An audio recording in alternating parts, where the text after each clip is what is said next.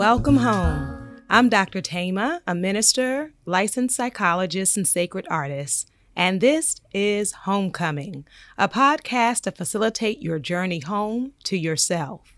While I will provide weekly inspiration and mental health tips, this podcast is not a substitute for therapy. I'm so excited you're on the journey. If you want to request specific topics or share your progress, email me at homecomingpodcast@gmail.com. Also, after you listen, be sure to like, subscribe, and share. Let's begin. Welcome home, Cojourners. I'm so glad to be with you for another episode, and I'm so grateful for our sponsor, Pepperdine University Online, where I am a faculty member. Since 1971, Pepperdine Graduate School of Education and Psychology has had one mission: to strengthen professionals for lives of purpose, service, and leadership. Online psychology at Pepperdine is the latest evolution of that mission, with online master's programs designed for people who want to align their work to their life's calling. The format combines live online learning with hands-on clinical training in each student's own community. Pepperdine faculty, staff, and students are passionate, purpose-driven individuals who are making meaningful change, one classroom, client, and community at a time. Pursue your purpose at online psychology at Pepperdine. Visit www.pepperdinepurpose.com/homecoming to learn more. Thank you so much, Pepperdine University Online, for supporting the Homecoming podcast. And on today, I am excited that we had a new poetry submission, and I'm encouraging you all to write your poems about your own homecoming journey. Send them to me at homecomingpodcast@gmail.com. And today, instead of reading the poem, you're actually going to hear the poet, Barbara Fant. She sent in her poem. She sent me the words and also the recording of herself performing her piece. The piece is called House of Dust, and I'm going to play for you an excerpt of her poem, which documents her journey in the aftermath of domestic violence, finding her way back home to herself. So thank you so much, Barbara, for sharing this powerful piece. I flooded my bones with suicide, and every demon that whispered into my eardrums, staccatoed opinions that almost swallowed me whole. How I learned how to build a house out of dust until I realized that the home was within me. And then one day, I stopped doing all the things I thought I had to do, stopped being all the things I thought I needed to be, and remembered how I could write myself out of my own skin, my mouth, a boundary worth breaking. Remembered what it was like to have poems written into me, to write myself into a poem so thick it spills salvation, to cough so many poems from my lungs that it creates sanctuary. And yea, though I walk through the valley of the shadow of death, I will no longer fear myself. How this life of mine was disrupted, but not over. And the light in me is the light in whom I serve. And what a sacrifice to have to go to every dark place and have to write life back into your life just for someone else to breathe. No, Jonah, I know you ran from what will carve you holy, for you didn't understand that the calling will always outrun you. My chaos was birthed in every ounce of normalcy I thought I needed to be. My freedom was found in just being me. So here is where I throw up my hands and tell myself to dance until every piece of devil that was burned within me falls into landing. When the neighbors told me on my house, I said my house of dust blew up in flames while I was inside, but I survived. Told them of the shadows, showed them my scales, that I was searching for a house through all of this dust until I learned how to find a home within myself. In alignment with Barbara's piece on today, our topic is escaping unhealthy relationships. Escaping unhealthy relationships. And I want to note on today to give a warning that if you are in an unhealthy relationship, an abusive relationship, some may say a toxic relationship, then it may be challenging to hear today's episode. And so I encourage you to go at your own pace. You may want to listen to a bit and then stop and reflect. You may want to journal, write, think it through, talk to a friend, and then come back and hear the next section. This episode was actually a request from one of our co-journers who has a dear friend who is in an unhealthy relationship.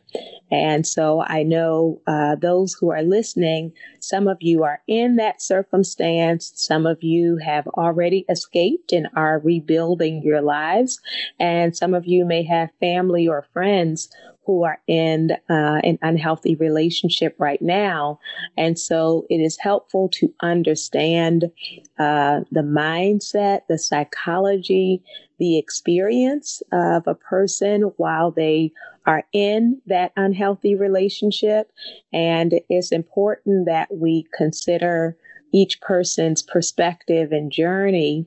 So as the family member or friend, we can show up with compassion and not judgment, that we can show up with patience instead of turning our backs on people or giving up on people, that we show up with understanding. And so I want to start off by saying the reason I use the word escape instead of just leave, because many times family members or friends will say, why don't you just leave? And that just leave lets us know they don't really grasp the weight, the psychological weight, sometimes the physical weight or the spiritual weight of being in that circumstance. And so I want you to know, whether you are in it now or have been in that circumstance in the past, that there really is no judgment here in understanding how challenging, how difficult it can be to come out of an unhealthy relationship. And I'm going to talk about some of the reasons why it can be challenging and some things for us to consider. And at the same time, I want to acknowledge that in the end, it's for each person to determine how they see themselves, how they see their relationship, and how they see their options or possibility. And I want you to know that here at Homecoming, our greatest desire for each other is wellness.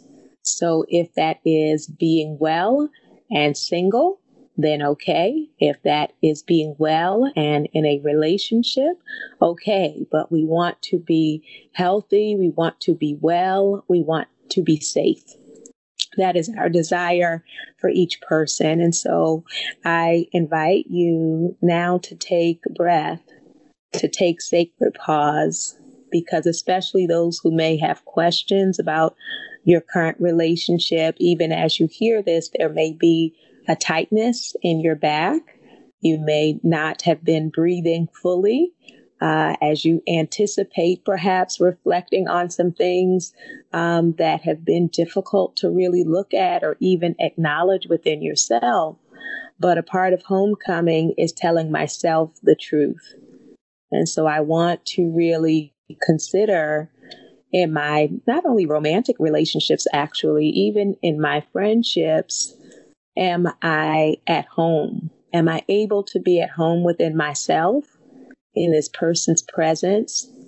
Does my breathing change in this person's presence?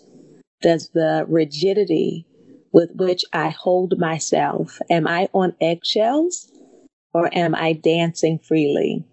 Am I having to watch each word for fear of the response, or can I express myself? Who is the person I am in this person's presence? Do I recognize them? Am I being who I want to be when I am in their presence? These are important questions to consider and ask yourself. I do want to name, in terms of unhealthy relationships, there are all different types of ways a relationship can be unhealthy or even abusive. For those who are in a physically abusive relationship, I do want to name the very real danger that is present there. That many times, once a person makes a decision to leave or to escape, and they start trying to plan that, if the controlling, abusive partner senses that, often the violence escalates. And so it is not for anyone to set a timeline for you or to make the decisions for you. It is for you to know that there are a community of people who want you to be safe and want you to be loved in a healthy way. And so, along with the physical threats and concern and violence that can keep us tangled in unhealthy relationships or stuck or prisoners in unhealthy relationships, there are also a number of psychological, cultural, sometimes religious barriers or mandates that can keep us in circumstances, in relationships that are not healthy for us. And I want to really open up our understanding of an unhealthy relationship, knowing that it is not limited to physical violence, that an unhealthy relationship can be unhealthy emotionally. It may involve verbal abuse. It may involve sexual violation. It may involve financial abuse. It may involve manipulation, erasure, silencing, and so spiritual abuse. There are all different ways in which we can be misused, mistreated, disrespected, dishonored. And I want you to know on today that you are worthy of honor, that you are worthy of safety, that you are worthy of authentic love. And in authentic love, I do not have to fear the person who claims to love me. And so, what are some of the things that make it challenging to escape? One is when I'm in an unhealthy relationship, whether that is a romantic, unhealthy family ties, unhealthy friendship ties, is that the unhealthy relationship damages my sense of myself. That the longer we are in the relationship, we can get disconnected from ourselves. We can lose our confidence and even our clarity about who we are, because such a relationship intentionally breaks us down, breaks our spirit, breaks our idea, our confidence, our possibility. And so this may happen verbally with put downs and insults. Sometimes the person will even tell you no one else is going to want you, or will call you names or talk about your physical body, insult your intelligence, insult your attractiveness.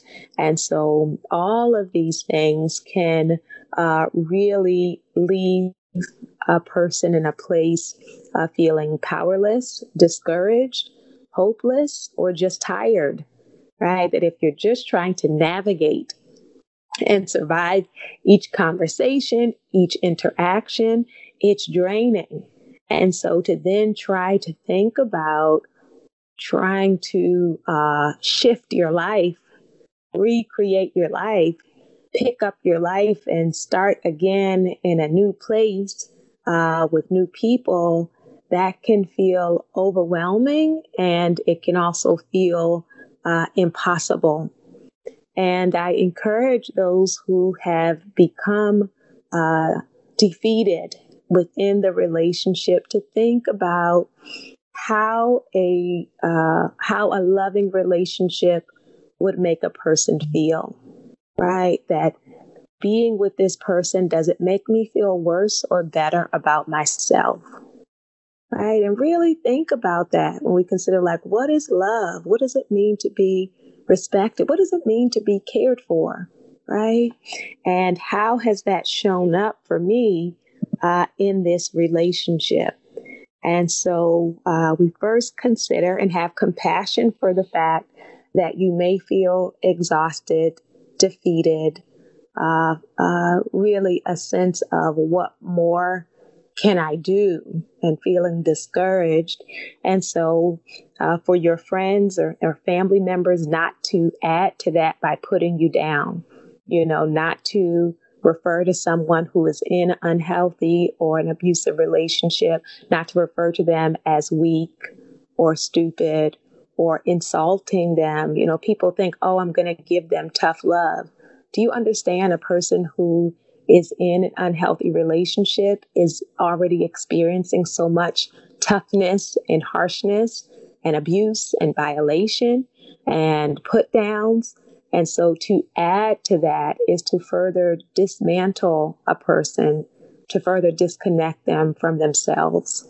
So I want you to know on today, whatever the circumstance, however your life journey has led you to this place, that I see you, I honor you, I appreciate you, and I am clear that there is more to you than how you have been treated by them. I'm very, very clear about that. And I know sometimes it can become confusing because we can start to believe if I really deserved better, people would treat me better. So if they don't treat me better, I must not deserve it. And I want you to know that's a lie. That's a lie. That you can be a kind person. You can be really a treasure. You can have a beautiful spirit. And then for various reasons, people still mistreat you or disrespect you. So I want to encourage you to really try to separate how you are treated from who you are at your core. The second thing that can be really challenging and making it hard to escape is trying to be understanding and trying to work at it. We are often told growing up that relationships are work, and that you can't quit. You don't want to give up easily. That's the problem with people today is they quit too soon. And so these messages about working at it, unfortunately, are not often really broken down to explain fully what that means, right? There is a difference between working at getting to know each other or working to get to understand each other because we grew up differently or may have different ideas about something, or working together when we face life challenges, like one person has a layoff or the death of a parent or a child. We work together for that, but there's a difference between working together and having someone intentionally try to break your spirit, right? Now we're not talking about working on a relationship. It is trying to protect your very mind, heart, body, and spirit from destruction, from desecration. And so especially those who pride themselves on being good listeners or being caring, is sometimes that can get you to a place of almost arrogance of no matter how badly someone treats me, that my love is going to win them over, right? And when we get stuck in that place of really believing that, right, that the worse they treat me, I'm just going to say, I'm not going to give up. I'm just going to keep loving you, loving you, loving you. And you treat me worse and I love you more. And the belief that that is what's going to be transformative. And I want you to know that a relationship is meant to be mutual. It's meant to be reciprocal. It's meant for both people, if it's two people, to be able to grow and to be nourished and to be loved and to be supported, right? So you want to really consider not only am I pouring out love and that I have in my mind that's what a relationship is, but that it should also be receiving, right? Receiving love, receiving compassion, receiving honor.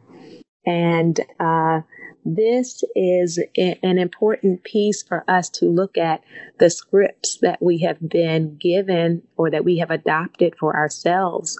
I'll say this is particularly difficult, I think, for people who are used to being successful, which takes us to the third one, which is when I have actually, instead of a insecurity, oftentimes people associate someone in these relationships as being insecure. That can be a part of it.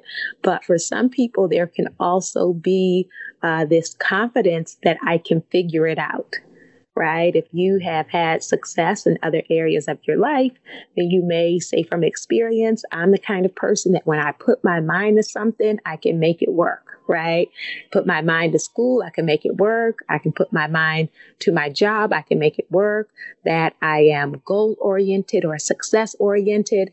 And so then you end up in a relationship and start saying, I have to make it work by any means. I'm going to figure it out. And so you are exhausting yourself, draining yourself, judging yourself by saying, if I'm being mistreated, it must mean that I'm doing something wrong.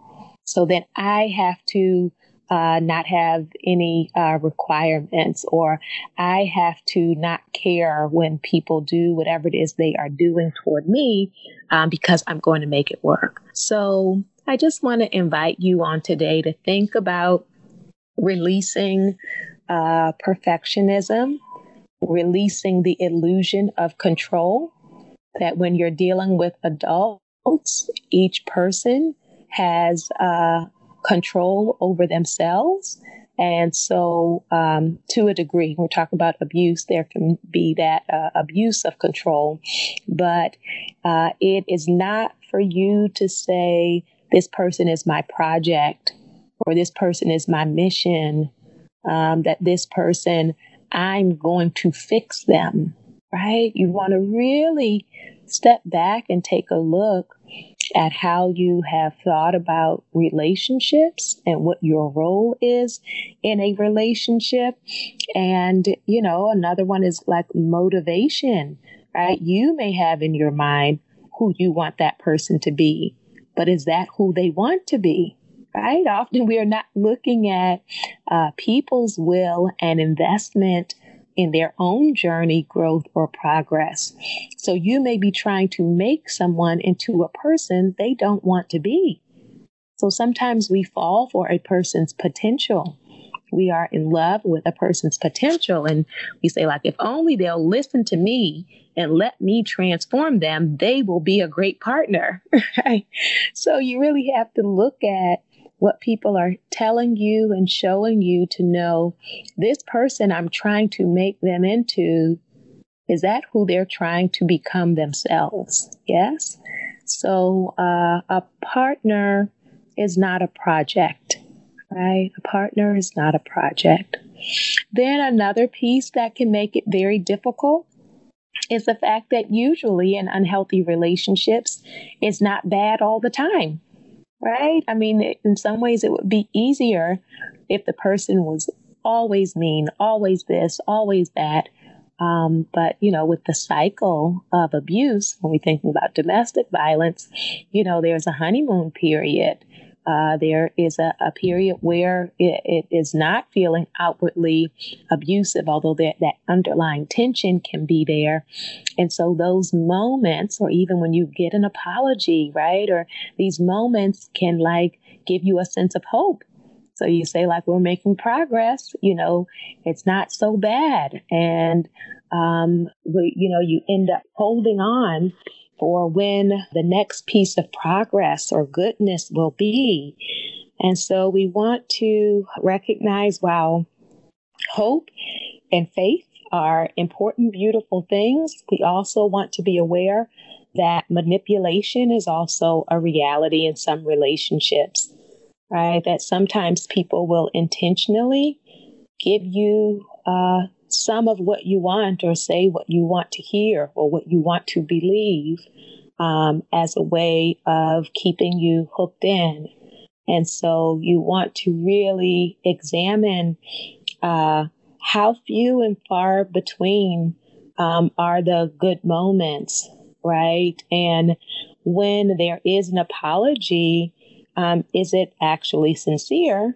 And when it's sincere, it will show up with change behavior, right? If there's just, a verbal apology and no change in behavior, I would just encourage you to reflect on that, to consider, what does that mean? And so that we can be mindful about these patterns.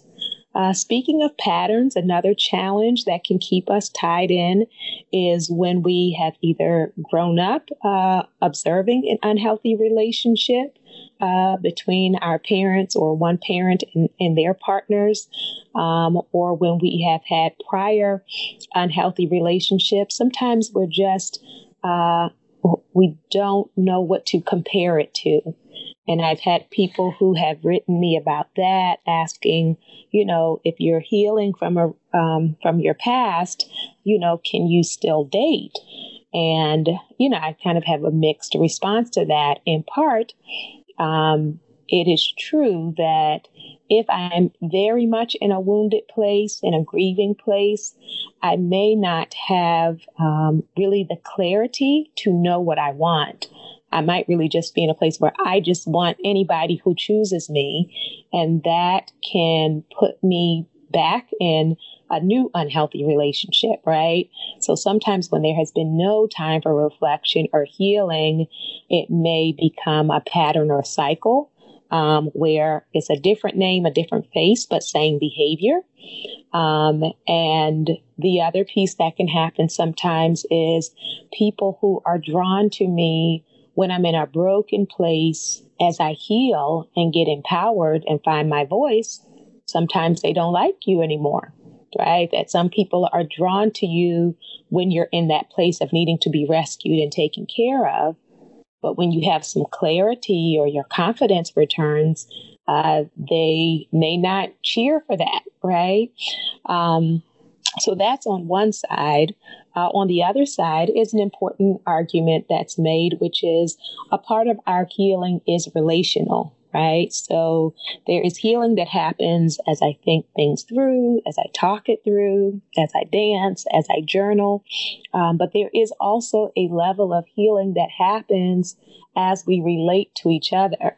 It's like people can come to therapy and spend years planning and thinking about how they want to be in a relationship, but it's all like in your mind. There is a part of the process that happens when you actually engage with people, right? When you actually go out on a date, when you actually start considering, what do I like and not like? How do I practice communicating and not shutting down?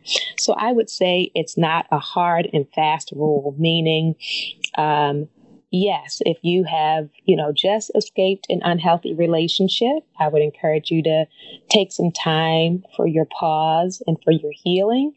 And so that your wound is not picking your next relationship, right? If I'm picking from that wounded place, often I'm not having real clarity about, who I am and what I want.